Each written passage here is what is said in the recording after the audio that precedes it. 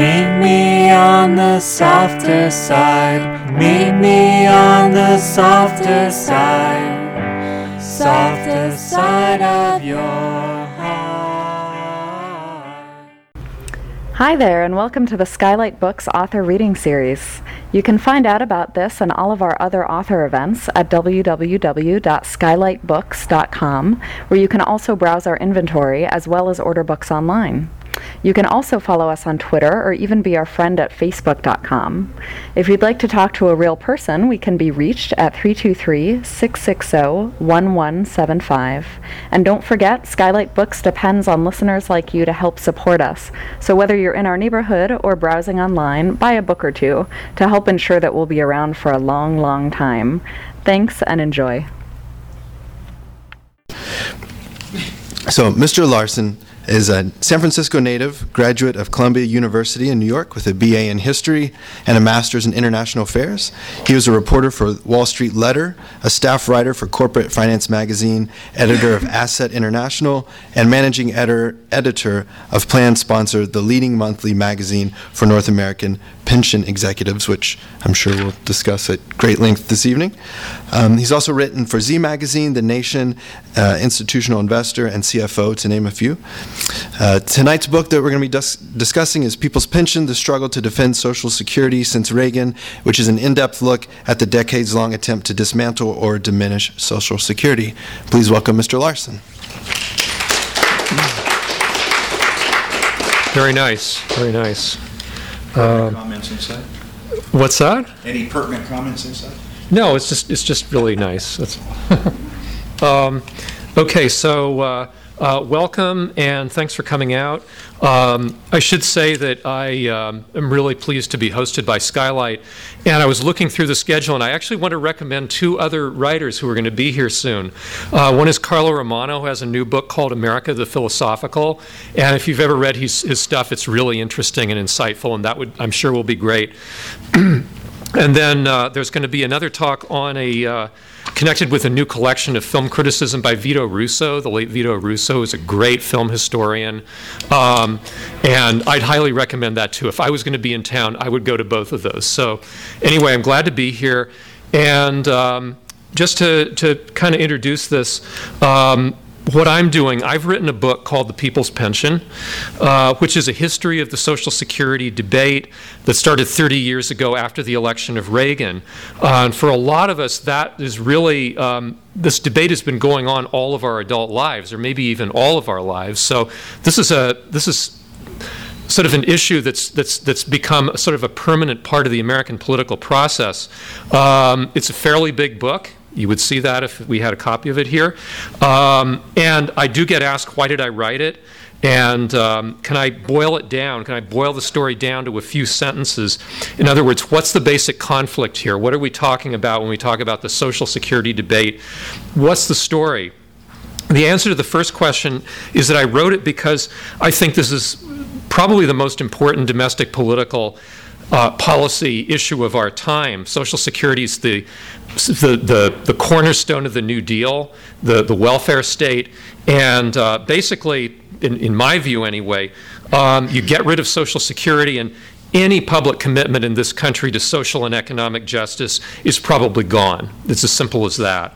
The answer to the second question, what's the story, I can boil down to basically one word, and that word is taxes.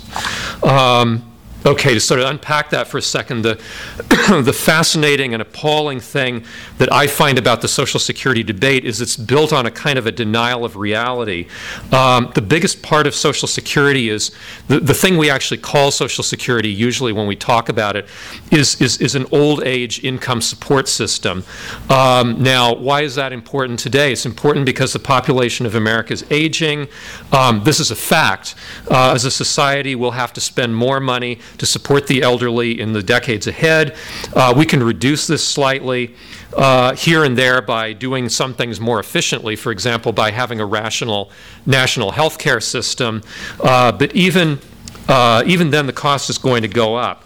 So there's no getting around the fact that we're going to have to spend more money as a society on the elderly in the decades ahead.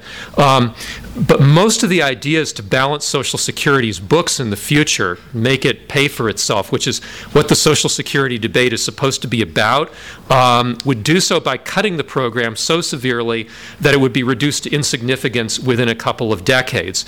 Otherwise, spending on the, if that's not done, on the other hand, spending on the aged is going to go up, and taxes eventually will have to go up to accommodate this. Now, this runs into another political reality, which is that over the past 35 years, beginning with the Carter administration, not the Reagan administration, but the Carter administration, the 1%, as they're called these days, have managed to construct a very favorable climate for themselves in this country, a regime of low income taxes for the top percentiles, low taxes on dividends and capital gains, which is where they derive most of their income. And even though corporate taxes are still high, there's so many loopholes that big companies wind up paying no taxes or maybe even negative taxes when they turn a profit. The foremost political objective of the 1% today is to maintain and extend this system of low taxes for themselves. That's really the nut behind almost everything that they do. One thing that they have to do to accomplish this is to prevent the state from spending more money on the elderly, because this population's rising. It's inevitable, and so you have a kind of a clash here, a basic clash. The 1% don't want to have to be the ones to foot the bill when the cost of paying for the elderly rises. So their objective is to shift the burden of old age spending from the social collectivity, which would be us, onto working households. In other words, what's known as the 99%. The problem is that many of the 99% can't afford to shoulder the whole responsibility of caring for the aged members of their extended families. So this is the basic conflict. You've got one small group who can pay and don't want to, and you've got a larger group that can't pay, period. The first group exercises tremendous political power. The second can exercise tremendous political power, can exercise it when they're aroused. And that's really the story that I tell in this book. And that's why every few years during the period that I cover in The People's Pension, we hear a new set of alarms about a Social Security crisis. Grassroots groups, which includes labor unions, community organizers, advocates for the elderly, have to fight it off. What I've tried to tell, the story of what I tell in this book, is how this dynamic has played out in American politics over the last 30 years or so. I'm hoping you'll want to read the book for yourselves, but I'll try and give you sort of a thumbnail sketch tonight, starting with how Social Security works.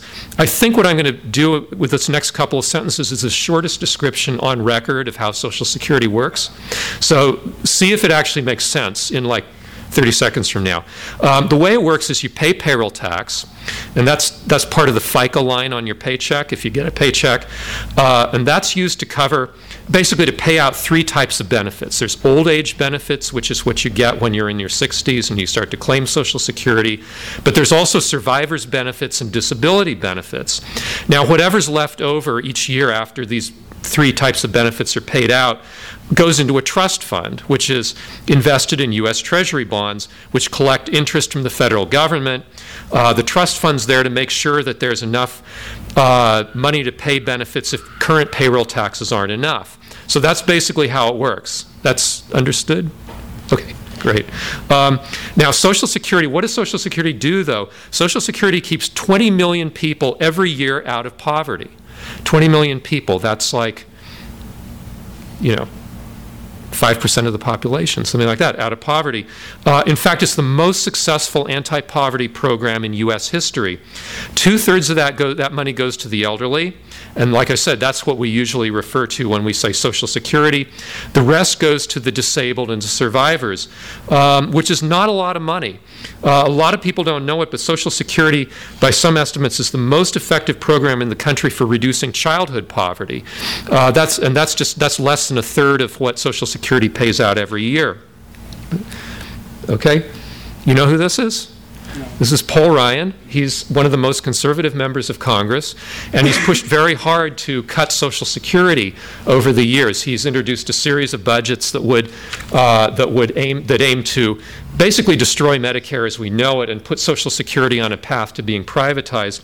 But Paul Ryan, in fact, admits that he used his survivor's benefits from Social Security to help keep himself in school after his parents died. So that gives you a little idea of how pervasive this thing is. Interesting. On the other hand, Social Security pays very modest benefits. It replaces about 37% of the average worker's pre-retirement income at 65.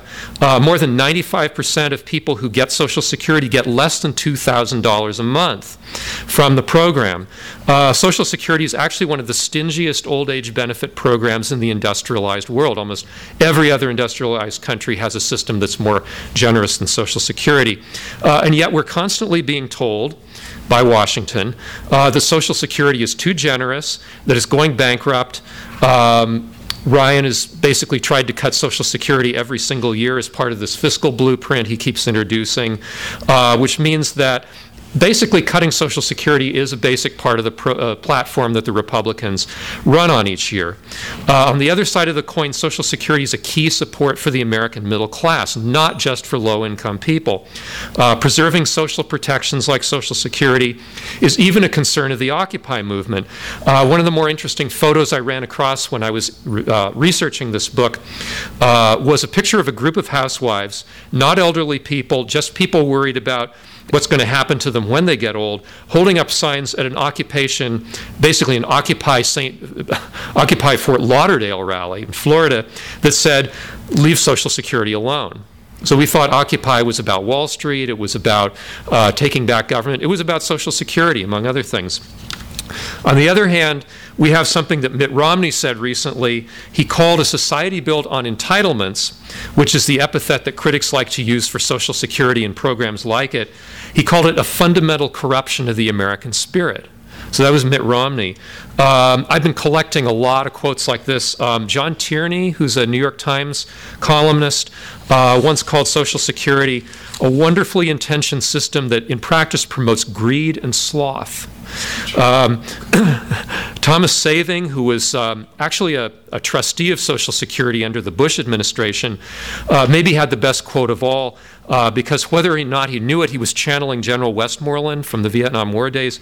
He said, strange as it sounds, we must destroy the Social Security system as we know it in order to save it. So all this stuff comes up at least once a year on the American political calendar because of the annual report that's issued by the Social Security trustees. The latest one came out in April, and they calculate, basically what they do is they calculate the cost of Social Security over 75 years. And when they see a shortfall at the end of 75 years, we're told that Social Security is in crisis and that it has to be cut in order to save it. Progressive Democrats in Congress then step up to defend Social Security, and they fight for attention in the corporate media. They usually don't get very much, but up until now they've been able to beat back these sort of regular attacks that happen on Social Security. The big news in the trustees' report this year was that Social Security will be insolvent 3 years earlier than was previously estimated in 2033 instead of 2036. Now, what does this mean, all these numbers? It means that the trust fund will be used up, and there won't be enough money to pay full benefits unless Congress votes to chip in some extra money. Predictably, there were a lot of scare stories in the media about this, but a couple of things to keep in mind. These are estimates, they're projections, and they depend on whether historical trends continue pretty much as they have. If they don't, then the projections aren't worth very much. For instance, that year of insolvencies bounced around a lot over the last couple of decades, between 2029 and 2042. And if nothing was done, what it really means is that if nothing was done, Social Security would run out of its trust fund in 2033. It would only be able to pay 75% of benefits unless Congress decided to vote it more money or raise payroll taxes or some combination of the two. Again, this is a projection. It can change.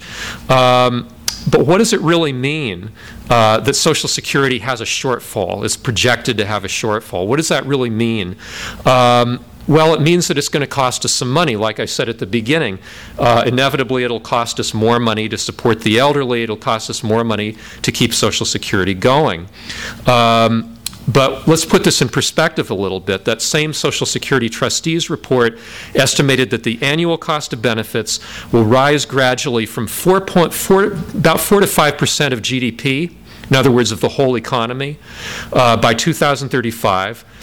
Decline up to about 6%. It'll decline from about 6.2 to 6.6% by 2050, and then it'll remain at that level for about as long as they could predict. So we're talking about a very small fraction of the whole economy is actually used to support Social Security, and an even smaller fraction would be represented by any kind of shortfall that Congress would have to make up. But the key point about all of this, again, is we don't know. We don't really know. All these are our projections. All kinds of things can happen. The one thing we do know, or we can be pretty sure about, is that people are going to keep on aging. The elderly are probably going to keep living longer. And people in their 20s, 30s, and 40s today will probably need the benefits that Social Security provides even more than current retirees do. Because other things that people used to rely on for retirement are eroding. Pay raises. There hasn't really been a pay raise for American workers for the better part of the last 4 decades. Real wages in the United States have been stagnating for most of that time. Home equity, an awful lot of people's home equity was destroyed by the 2008 crash, which a lot of people, hey, cat, we're expecting to help them provide for their retirement. Private pensions are disappearing. Personal savings and 401k plans, IRAs, those types of accounts are not adequate to make up for what people would lose if Social Security was to erode. So Social Security is more important than ever, and it's going to be more important to people who are younger workers today. A major reason that I wrote this book was to figure out why the challenges that working people face, the fact that we need Social Security more rather than less, and the erosion of retirement benefits that come from other sources, why that gets so much less attention in Washington than these solvency projections, which are inherently uncertain, inherently very iffy. Why does the political discussion go that way? What I found in my research was a whole series of basic misunderstandings about how Social Security works and who benefits from it. All right, here's. This is a cover from the New Republic. This was, I think it was April 1988. One of the basic misunderstandings that runs through the whole period that I cover in the book is the way pundits and right-wing politicians, and even a lot of ostensibly progressive politicians, have caricatured the elderly as greedy geezers, marching out of their gated communities to rob the younger generations, like Night of the Living Dead or something here. This was the first time that phrase "greedy geezers" appeared that I know of. It was used very recently by Alan Simpson, who's an ex-senator was appointed by Obama to head a fiscal commission that recommended cuts in Social Security, and he was saying this on television recently that we're afflicted by greedy geezers who are trying to take all the money that should be spent on the young, as if there was a sort of a zero-sum equation there. But this image, I mean, let me just say that it's not true, and it's never been true. More than a third of Americans over 65 today are poor or near poor. About half of all Social Security recipients depend on it for their entire incomes. And again, about $2,000 a month we're talking. So the image that we see here is fallacious. It's something that it's sort of a bill of goods that's been sold to us over a period of about 30 years. I mean, at one point in my book, I refer to this as a sort of a Kulturkampf. It's like a cultural war, not just sort of a political war, but a kind of a cultural war to basically create a kind of a feeling of antagonism between younger Americans and older Americans. A report that just came out from Meals on Wheels found that the risk of hunger among Americans over 60 has gone up 78% since 2001, even though it's mostly gone down for the population as a whole. So these people are not getting rich on the rest of us. So, all right, if I've established that, the other big misunderstanding that I run across, which is related to this, is that Social Security is going broke. Social Security probably faces some funding challenges, but they're pretty modest and they can all be taken care of without cutting benefits. What I concluded was that a lot of the proposals for saving Social Security that are repeated over and over again in the corporate media, reducing benefits over time, turning it into private accounts, are really just evasions of the larger issue that America is aging. Now, that's not a fashionable part of the problem is that's not a fashionable position to take these days in Washington if you want to be part of the in crowd there. The fashionable position to take is to believe that government can't do anything right, that institutions like Social Security that provide benefits collectively are unaffordable and outmoded, and that anyone who defends them is a dinosaur who's standing in the way of progress. And that's pretty much what anyone who defends Social Security is treated like in the media and in Washington these days. All of which made me want to understand Social Security on a deeper level, why the idea of it seems to make so many powerful people so angry. What I found out from writing People's Pension is that the Social Security debate is actually a lot deeper and more profound than I thought. I realized this when I began to look at the prehistory of the program. Between the years when the idea of something like Social Security was first being thought about and the election of Ronald Reagan, which is the beginning of the story that I discuss in the book. Surprisingly enough, because we're taught to think of it primarily as a government program, Social Security's real origins are in 19th century anarchism, and specifically in the idea of mutual aid. Now, what's mutual aid? Mutual aid is basically any kind of a system where a group of people get together and pool their money to provide benefits for each other or provide contingencies they may face. Back in the 19th century, that included industrial workers getting together to provide burial benefits, survivors' benefits for their widows and orphans. And it was something that existed outside of government. Mutual aid's always existed in some form. I'm going to show you 3 slides now of some dead European white males. So if you find that interesting, or if it's boring, just keep listening to me. Mutual aid was basically it's always existed in some form, but it was an especially powerful force in working people's lives in the early decades of the industrial age. Pierre-Joseph Proudhon, who was the first self-described anarchist, was also the first thinker to articulate mutual aid as a method of organization for society as a whole back in the mid-19th century. He got there by observing how working people coped with the new industrial society in Paris, where they worked for low wages, could be fired at any time, and they had no social security, social services, or social safety net. They had to band together to provide these things for themselves, especially for old age. One way they did this was through what were known as lodges or friendly societies or mutual aid societies like the Freemasons or the Elks.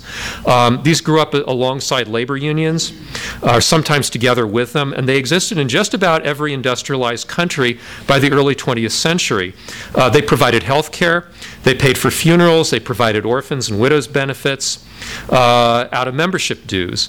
And they were so successful at providing cheap health care in this country that the AMA tried for many years to make it illegal for them to do so. By 1902, as many as 1 in 3 adults in this country, American adult males, was a member of a lodge or fraternity. And in the black community, they were especially important. Close to 40% of working African American males belonged to some kind of fraternal society by the early 20th century. Proudhon saw mutual aid societies as a seed for an entirely new way of organizing an economy. So you could say that the essence of anarchism was basically mutual aid. A second strand was happening about the same time.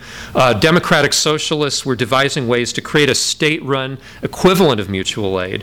And the originator of this idea was Ferdinand Lassalle, who was German, and he was a founder of one of the parties that eventually formed the Social Democratic Party in Germany that we have today. And he called it social insurance. And the idea of social insurance was analogous to insurance you'd buy from a private company.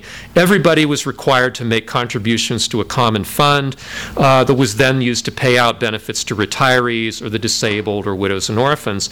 Only it was instituted and controlled by the state instead of by some organization that workers controlled themselves.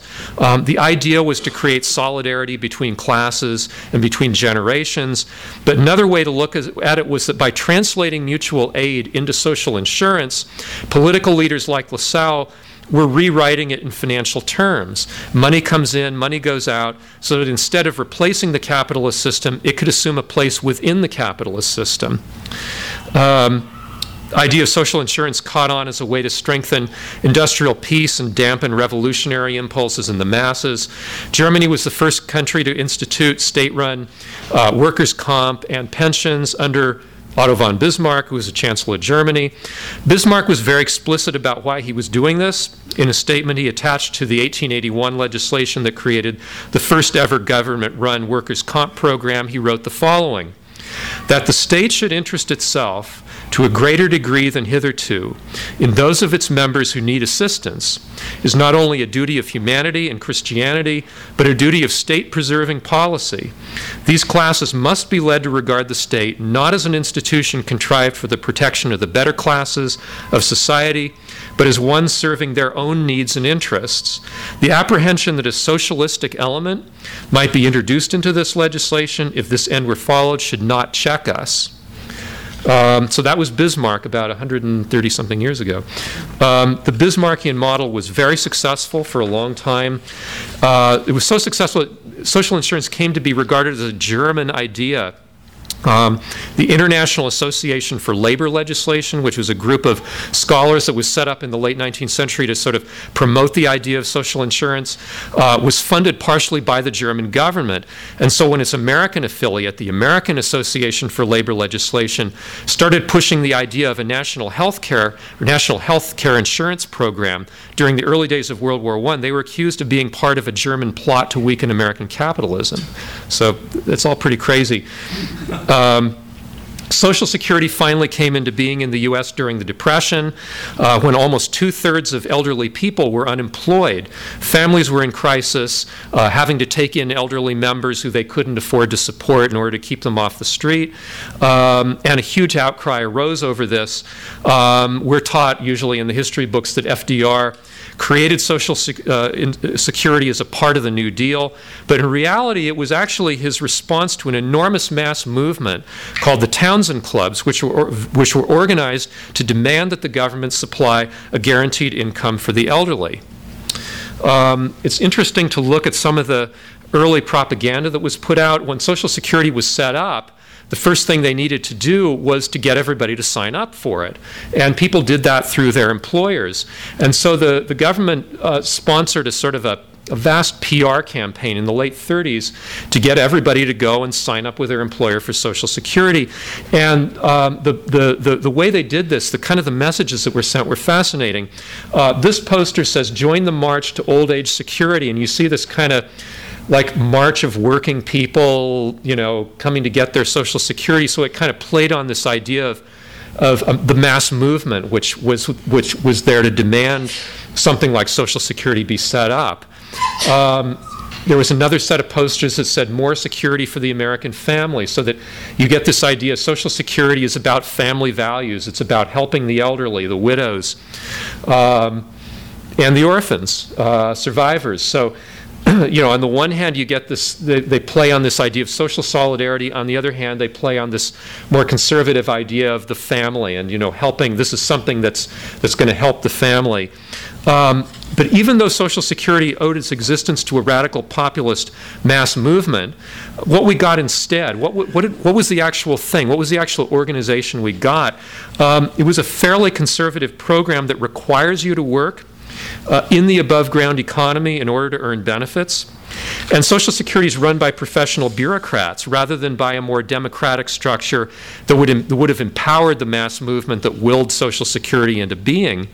In spite of that, there was fierce opposition to it. from the right. Right from the beginning, just like Obamacare today, Social Security was argued all the way to the Supreme Court, which finally decided that the government did have the right to tax people to support Social Security. It's very, very similar arguments to the ones we're hearing this week in the Supreme Court. The opposition to Social Security has become even stronger over the last 30 years when the country started to swing to the right in the Reagan era. One thing you'll learn in the book, by the way, is that every president since Jimmy Carter has tried at one time or another to cut Social Security. That includes Democrats as well as Republicans, and it also includes Barack Obama. Reagan, of course, was the first one who proposed major cuts in Social Security. That was in 1981. And he nearly agreed to a deal with Senate Republican leaders in 1985 to cut Social Security again. Each time he had to back down. George Bush I tried to cut the cost of living increases for Social Security recipients. He was forced to drop that from his plans. Bill Clinton came within an ace of making a deal with Newt Gingrich to cut Social Security in 1997, and they kept pursuing it even after the Monica Lewinsky scandal overtook Clinton, something I discovered in the course of researching the book. Even while that was going on, for a solid year after the scandal broke, they were trying behind the scenes to make a deal to cut Social Security. George Bush II assembled a commission to develop a privatization plan in 2001. Then he took it on the road to sell it in 2005. The public hated it, and he had to abandon it. I'll point out what's going on in this photo.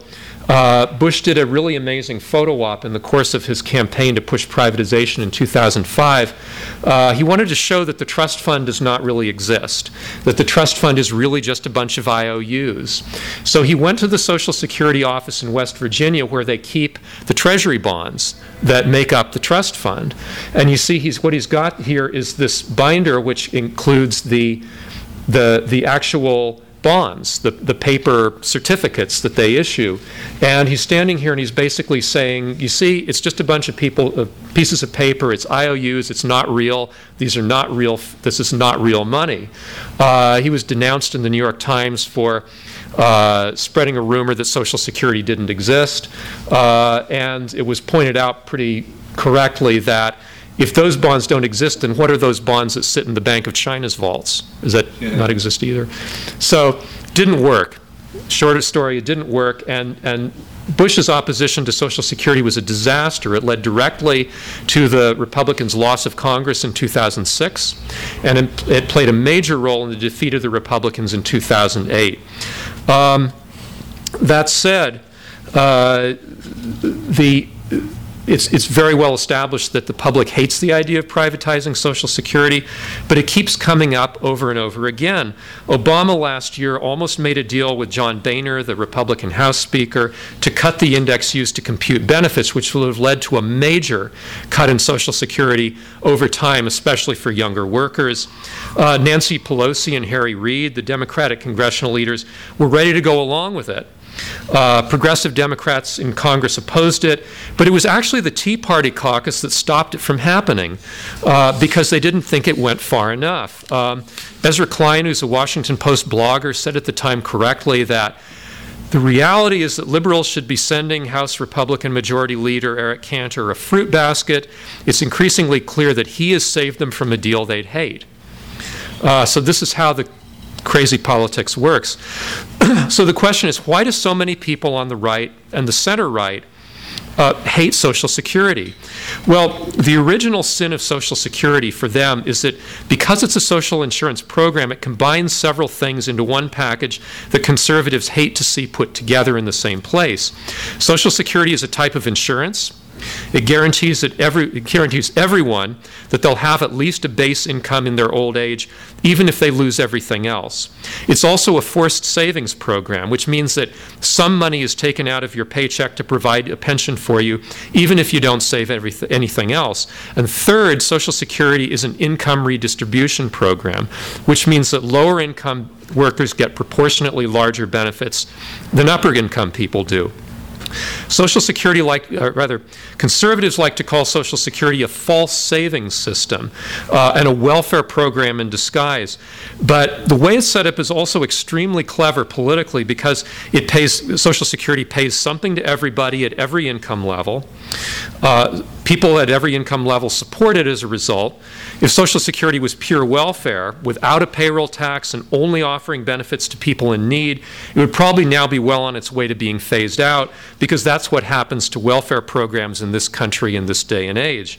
The way it's set up instead, with its own dedicated tax, it's more than just a government program. It's something that working people own because they paid into it. It's a form of generational solidarity because each generation is protected and in turn owes an obligation to the one that came before it. And it's a collective protection, something we provide to each other even if we could afford to do without it. So in that sense, Social Security still retains a lot of the characteristics of mutual aid as it was first conceived in the 19th century by people like Proudhon. The structure that FDR put in place has been fairly bulletproof for a long time because of this. And the interesting thing about the People's Pension is that after 30 years of attacks, Social Security still hasn't been phased out or privatized. A big part of the story that I tell in the book is about this coalition of unions, elderly activists like the Grey Panthers, women's groups, grassroots organizations that based in low-income communities and communities of color that have come together again and again to defend Social Security when it's being threatened, and resurrecting repeatedly the New Deal Great Society coalition that created the American welfare state and that everybody seems to think is dead. In reality, it comes to life every time Social Security is threatened. And the people behind this are the real heroes of the story. That's why the cover of the book shows a rally to protect Social Security. The one you see here was a rally that was held in 1981 by the National Alliance of Senior Citizens when Reagan was trying to cut Social Security.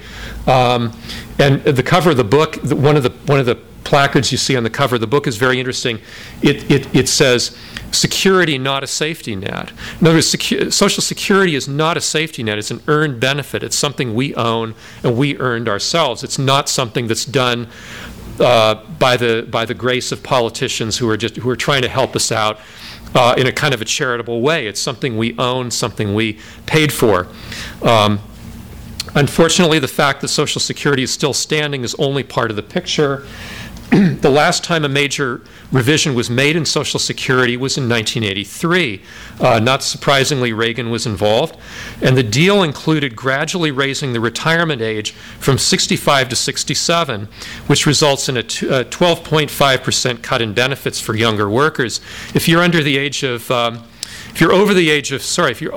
45 today, you'll retire, you will be able to collect full Social Security benefits at 67, not 65. Again, 12.5% drop in benefits for younger workers. The real tragedy of the story that I tell in this book is that Social Security has essentially been frozen in place for more than 30 years now. 1983 was the last time a major change was made in the system. The last time a major improvement was made in Social Security was in 1972. There are a whole host of ways in which Social Security is not kept up with people's changing needs because of this continuing circular debate that we have about whether Social Security will be solvent 30 or 75 years from now. If there's a rule in government, a rule in politics, it's that social institutions have to respond to people's evolving needs, or they become irrelevant and they die. And so that's the path that Social Security may be on if it doesn't become a program that can be improved and extended. Once again, here are some of the things that Social Security hasn't kept up with. Benefits for widows and divorcees are not adequate.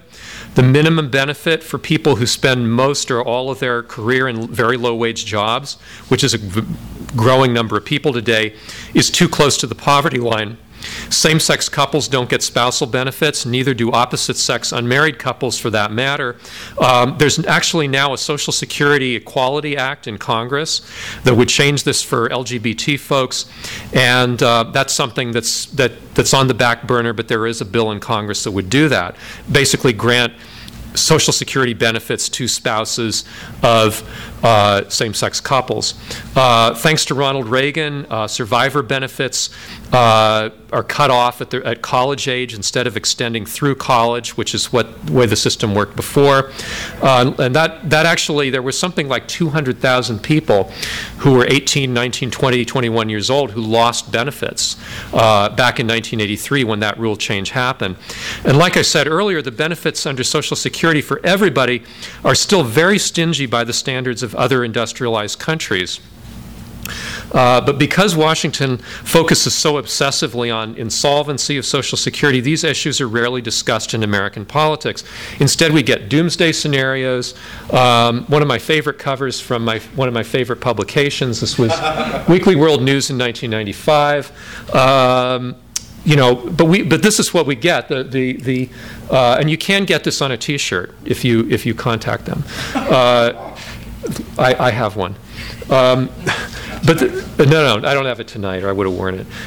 Like I said, this is the tragic side of this is that instead of getting some intelligent discussion of how we can improve Social Security, what we get is doomsday scenarios, and we get sort of crazy ideas about what's going to happen because most people don't understand Social Security very well in terms of how it works.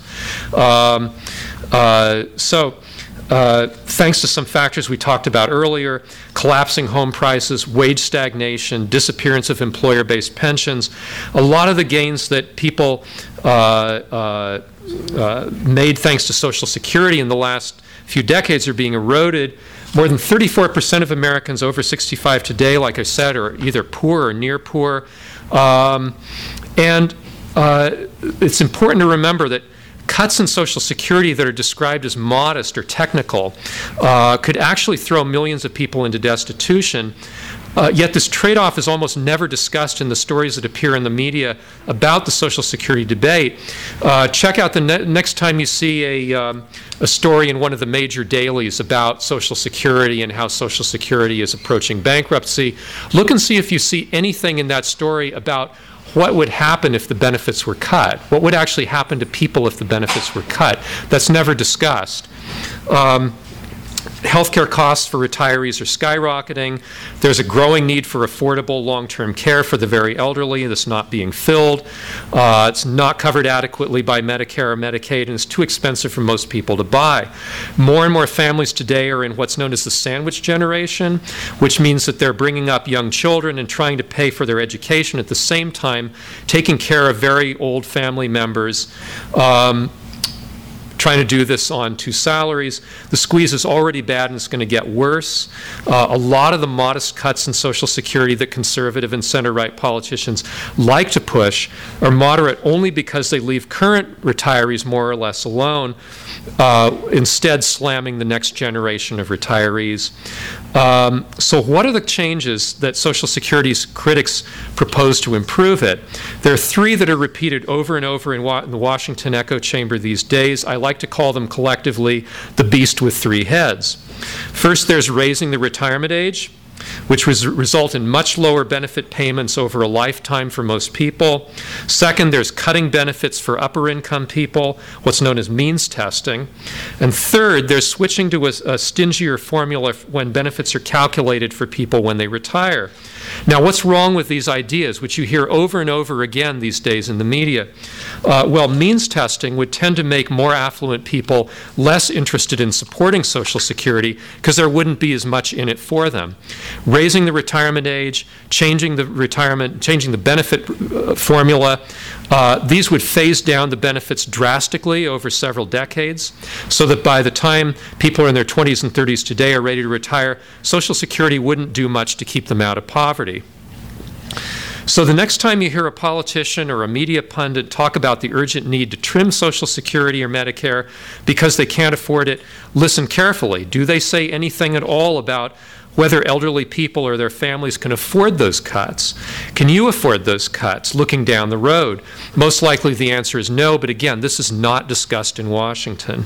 There are some positive signs. One is the Social Security Equality Act that I mentioned earlier.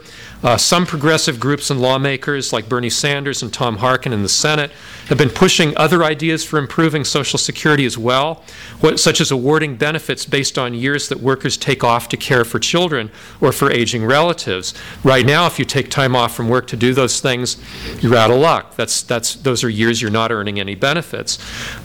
This would make political sense because it changes the conversation from how to cut the cost of Social Security to how to make Social Security better for the people who pay for it and depend on it.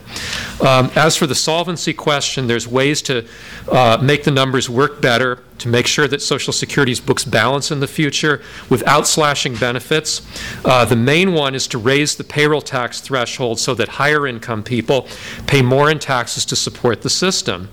Or payroll taxes could be gradually raised for everyone, but so slowly that it wouldn't cut into their purchasing power.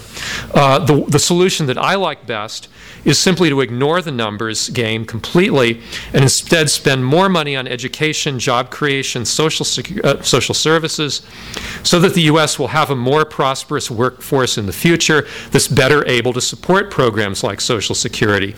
The biggest reason that Social Security has a numbers shortfall these days is the fact that Americans haven't really had much of a pay raise in the last 40 years. Give them a pay raise, that means more payroll taxes paid in, we're better able to support Social Security. But there's a common denominator to all of the approaches that I just ran through, which is that they all involve raising taxes. And even though, and in fact, poll after poll shows that Americans actually, when they're asked, would you be willing to pay more in payroll tax, for example, if it would guarantee that you'll get your Social Security, comfortable majorities always say yes. But in Washington, it's not politically correct to talk about raising taxes.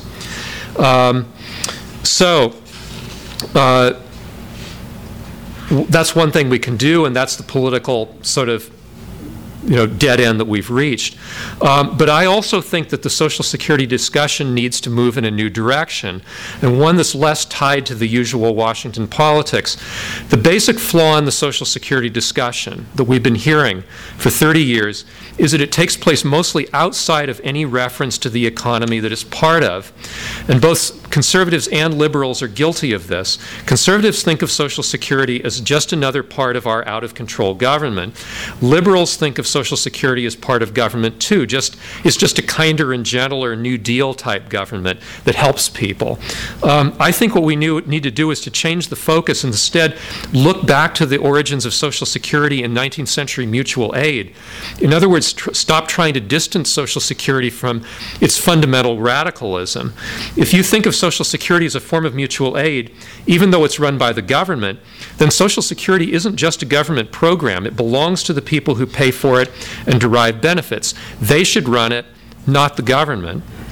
The basic flaw in Social Security, in fact, in all of the New Deal social programs, the American welfare state, is that it never found a role for the mass movement that demanded the benefits it provides in the first place. The result is a very effective program that succeeded in lifting the vast majority of elderly Americans out of poverty. Now, that worked until the 70s and 80s when the political dynamic in this country changed and started to move to the right. But even if in its heyday, this left most people without a strong understanding of or personal connection to Social Security. Social Security was just this money that came out of your paycheck and then some money that you were paid after you turned 65. But the mechanics of it, who ran it, what it's there for, that was not always very well understood, which is why conservatives could ask, semi-plausibly, ask people if they might not be benefit if they owned their benefits through personal investment accounts, when in fact people already own Social Security, but as a collective possession, not a personal one. And that's where things get muddled. Social Security needs to be democratized. Instead of, one idea that's come up is instead of investing the Social Security Trust Fund in treasury bonds, which means that it's invested in everything the government does, from highways to imperialist wars in the Middle East. It could be used to build a new economy that prioritizes social well-being rather than tax revenue generating corporate profits. If Social Security was run in a democratic way, people who were elected by the people who put money into Social Security could invest the money directly into the economy. Instead of being run as a big pool and collectively invested in activities of government, Social Security could be changed so that the trust form could form a network of social investment trusts. These could be run by a collaboration of cooperative groups, including credit unions, autonomous collectives, labor unions, consumer groups. The cooperatives could use the funds to develop sustainable agricultural, industrial economies on a regional, local, or even a neighborhood level. The proceeds could be used to support health care, housing, and a guaranteed adequate income for the elderly. So Social Security could be decentralized. There's no reason it has to be run as a sort of a monolithic trust fund by government without much direct input from the people. It could become part of creating a new, more sustainable economy. Interestingly enough, this is actually what some of Social Security's founders had in mind back in the 30s. Arthur Altmeyer, who was the first commissioner of Social Security, talked of investing the trust funds in, quote, social undertakings such as low-income housing, schools, hospitals, and even in manufacturing that could be justified from the point of view of social welfare. Let me repeat that last phrase: manufacturing that could be justified from the point of view of social welfare. Now, that's a long way from the kind of bureaucratic model of government agencies that arose out of the New Deal, but it's not too far from the kind of democratized vision that I think is part of Occupy Wall Street, for example, and its offshoots. It's the only way to create, and I think it's the only way to create a kind of a countervailing vision to the market-based ownership society ideal that conservatives push and that the Democratic Party center-right is generally okay going along with. If not, if something like this can't be realized, then we have a big if, which is what my book concludes with. Politically, we're pretty far in this country from this kind of sustainable economy model that I've just described. And unlike in the FDR era, I don't think there's much chance that Washington is going to get there. But the Occupy movement, among other things that it's done, has got people thinking again more along these lines: decentralizing power, devolving control of things we need out of the hands of the elite.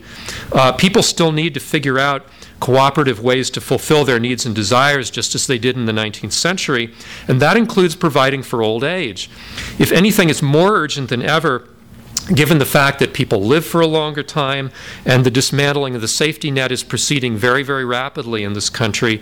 It's quite possible that nothing like this can ever come into being through the state anymore, which incidentally is a journey that Occupy is going to have to make if it wants to bring about real change. We may have to do it ourselves. We may have to reinvent social insurance outside the state. Social Security in the broadest sense is something people have to invent and reinvent anyway if it's going to continue to be viable. We don't have to work within the parameters of government to do it. So that's kind of if it's not a vision, it's at least the direction I think we need to start thinking about going in. And so I'll leave it at that and see if after all of this there's any questions. Okay. No questions? Yeah. So in terms of like artists and stuff like that, those who don't have like a employer per se, historically how has Social Security, dealt with that? And then moving forward, like I envision some sort of like collective situation, sort of like the mutual aid, lodges and stuff like that, allowing them like when they have money to pay into it, or what have you. But what do you say, or what's the history with that? And then moving forward? Yeah, I mean, as far as artists and people who are not sort of traditionally employed, and if you are self-employed or freelance, then you still pay into Social Security. It's just you pay both portions of it. There's an employer and an employee contribution that are made to Social Security. If you're self-employed, like I am, you pay both of those. So instead of 6.2% of my paycheck, I pay 12.4% of it. So that's how it works if you're not traditionally employed. But you're still in the above ground economy. If you work entirely off the books, you're not part of Social Security. That's why 95% of the population is in Social Security, takes part in it in some way, either getting benefits or paying into it. But there's still that portion that works off the books. And that is maybe where you can start to think about, okay, what are we supposed to do about this? I suspect, I don't have any numbers, more and more people are working off the books these days because the employment situation for so many people has gotten so lousy. So many people are working in low-income jobs their whole lives that it becomes very tempting to work off the books and maybe make a little more money. But the downside of that, I have a friend actually who's been working this way her entire life. She's 65. She has no Social Security. And she recently got divorced. She's going to have to keep working. So those are the trade-offs. As far as we provide mutual aid in that system, in that instance, Well, there's the most basic form of mutual aid comes from the family, and the number of multi-generational families in this country is rising rapidly. A lot of that has to do with elderly people or older workers who can't find work, who are having to move in with their children or are being subsidized, and that's happening too. There's sort of a myth, again, the greedy geezer myth.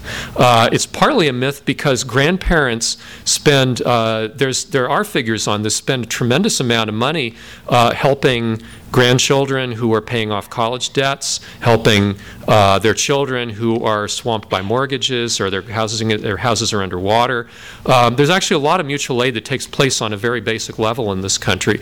And that's why I think it's a matter of building that out, of recognizing that more and more is what we're going to have to depend on and building it out.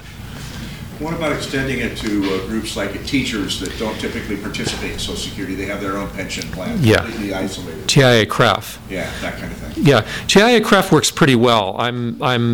CalPERS, Colorado has it. California has teachers. It's completely separate. They don't even pay any Social Security. Well, you may have noticed that there's a kind of a political war against public pensions going on right now. Too, except for police and fire. Even police and fire in some places are under attack now, and they used to be politically untouchable, so that's how far it's gone. About a third of public employees in this country are not in Social Security. Two-thirds of public employees have pensions and they have Social Security. About a third of them don't, and those people are in a real emergency if their benefits are cut. So there is a need for some kind of overarching social insurance system that everybody can be assured of being part of. The Townsend Plan, which was the plan for old age income that was put about in the 30s and that scared the hell out of Roosevelt and other sort of establishment politicians, actually would have paid a guaranteed benefit to everybody over 65, $200 and something a month, which was a fair amount back then. It didn't matter whether you worked a day in your life. You got it because you were that age, and you were required to spend every penny of it in the next month before you got any more money. Because part of the idea was to put money back into the economy and get it circulating again. This scared people to death in Washington. Yeah, instead of austerity. The idea that just because you're an elderly person you can't work would entitle you to some kind of a benefit was considered outrageous. These days, and that's one of the reasons I think that the idea of decentralizing Social Security makes some sense, because if you put control of it, or some degree of control of it, back on the local level, then it's harder to ignore your neighbors who need help. On the national level, it's very easy. So I hope that answers a little bit. Any other questions? Yeah. Some of the prescriptions you're describing, I think, are sort of consciousness changing focus. Yeah. Mm-hmm. And we certainly seem to be in a stale atmosphere for consciousness in general. There's a lot of fear, there's a lot of other things that are existing in our country. So, I think a lot of good prescription what are the triggers that actually raise consciousness to the point where we can talk about solutions like you're talking about? Well, Whatever it is. yeah. Well, one of those triggers is the trigger that really got Social Security passed. And there were about 25 years worth of efforts to create some kind of a national retirement system in this country before Social Security was eventually passed. But the thing that really got it going was mass unemployment, mass need among the elderly, and a mass movement that was pushing something very, very radical, namely the Townsend Plan. And at that point, the government had to come across with something. I think that, like I say, I think the political climate has changed. I don't think that it's as possible to get government to do something like that anymore. And that has a lot to do with things like the degree of concentration of wealth and the difficulty of getting elected to Congress if you're not a millionaire. But Or have friends who are. or have friends who are. But in terms of consciousness, I think what has to happen. It's a really good question, because I hate to say that the answer is people being in even more dire need than they are now. Things deteriorating more. But I actually think that may be what's happening. I don't see the safety net, the government restoring the safety net. Personally, I don't see the government starting to expand Social Security and turning it into a more dynamic force again. But I do see a rising awareness among people on everyday level that there are needs that have to be taken care of, and that they're not needs that we can simply do ourselves as rugged individualists. And so that's where maybe the change in consciousness starts to happen. Right? Yeah. I was wondering, I don't know if you came across this in your research, but in 1983, it's a Tip O'Neill in that picture with Reagan signing the law. Where was he at on some of this stuff, and can you break down a little bit more of that story? What was the politics in that story? Yeah, I spent a couple chapters on that in the book, and it's a fascinating story. Tip O'Neill was the Speaker of the House. He was a Democrat, and he was, according to people who I've talked to, reliably, although he never said so, Tip O'Neill hated Ronald Reagan more than any other human being in the world. But O'Neill had there was a particular problem with Social Security in '83, which was a technical problem that had to do with the last time legislation was passed, and the fact that there was a very severe recession going on. At the time, Social Security did not have a large trust fund. It was more or less the benefits were paid with whatever came in that year. And Social Security actually did come very close to going bankrupt in 1983. And that had to do with the severity of the 81, 82 recession. So something had to be done right away.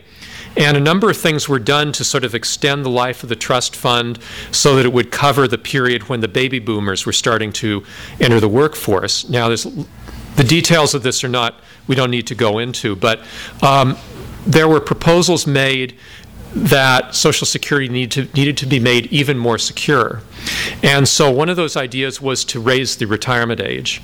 O'Neill opposed raising the retirement age. Reagan supported raising the retirement age, and the Republicans found just enough Democratic support in the House and Senate to actually do that.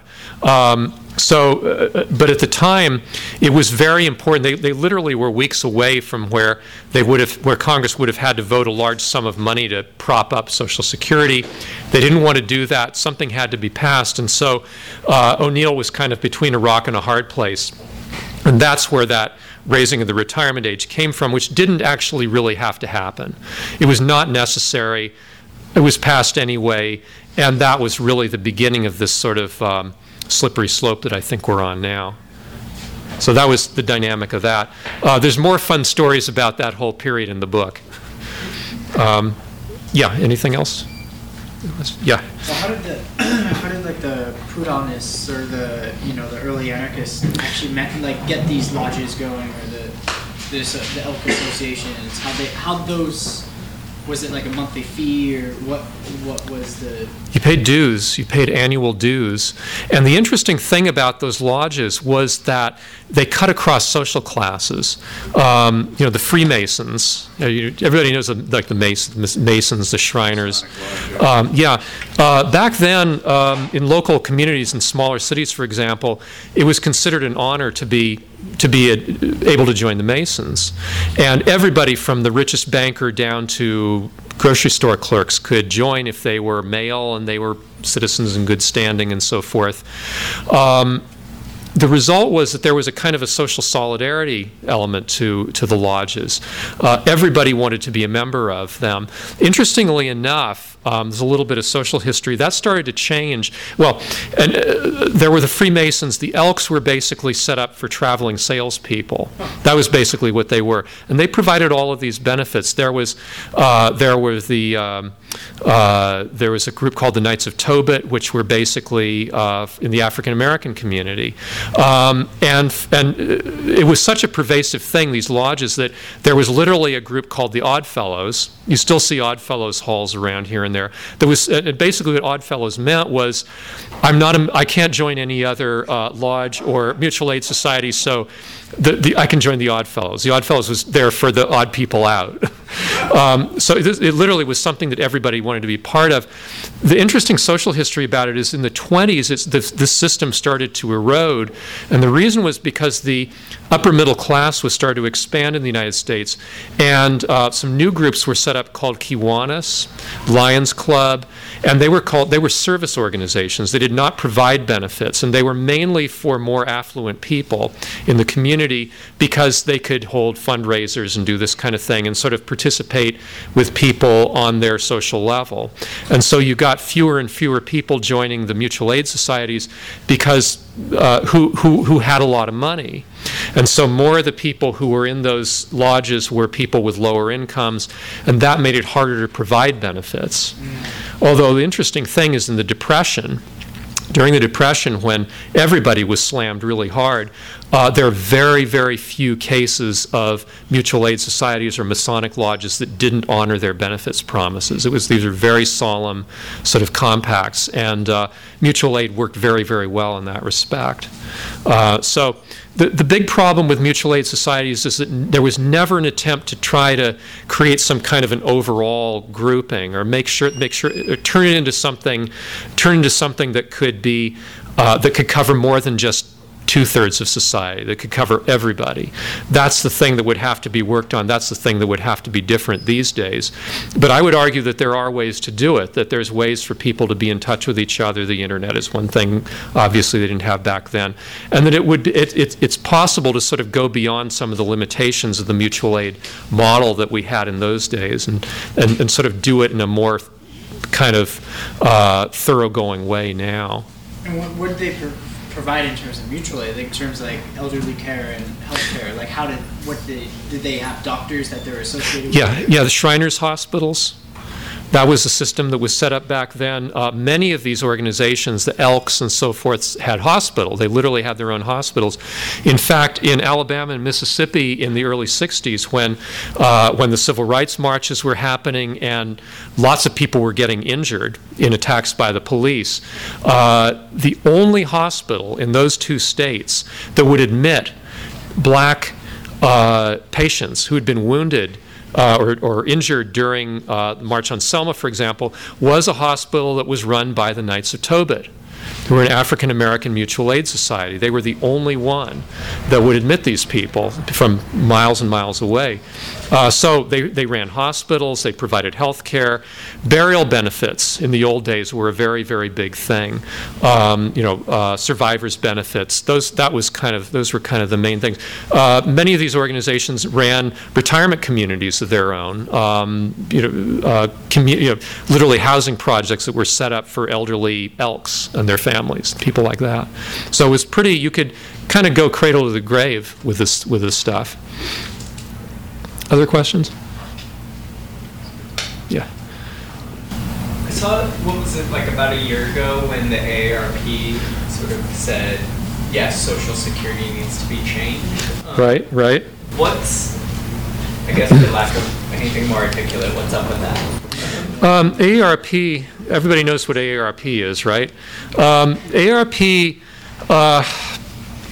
back in the 90s, well, actually, interesting. First of all, just one little bit of prehistory is that AARP was set up by a woman named Andress. I forget her first name. Back in the 50s, she was from Long Beach, California, and she knew Dr. Townsend, the guy who started the Townsend movement. And so there was actually a connection between sort of the mass movement for elderly benefits and AARP. AARP makes a lot of money selling insurance products and generic prescription drugs to people. It's one of the largest. It's the largest group representing the elderly in this country, and as a result, it's always been played a kind of an ambiguous role in this debate. In 1995, Alan Simpson and a group of senators passed a bill that essentially stripped AARP's nonprofit status from it. Because they wanted to defund it, they considered AARP to this horrible organization that was stalling reform of Social Security, and they wanted to sort of emasculate it. AARP survived, but AARP has played a very, very kind of equivocal role. In 2005, when Bush was pushing privatization, AARP was solidly against him. But a couple of years earlier, when Bush was passing his prescription drug plan, they supported that too, which they lost something like 40,000 members as a result, and that's why they opposed Bush on Social Security.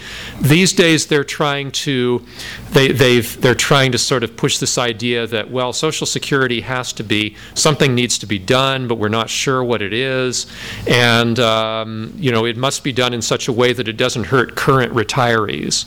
That's part of the coded language you hear around this debate, not mentioning the next generations of retirees. Now, AARP is very susceptible to pressure from its members, so it's not clear how far they're going to go. The way I kind of analyze it is that AARP is a very powerful lobbying group, and they like to be part of the discussion.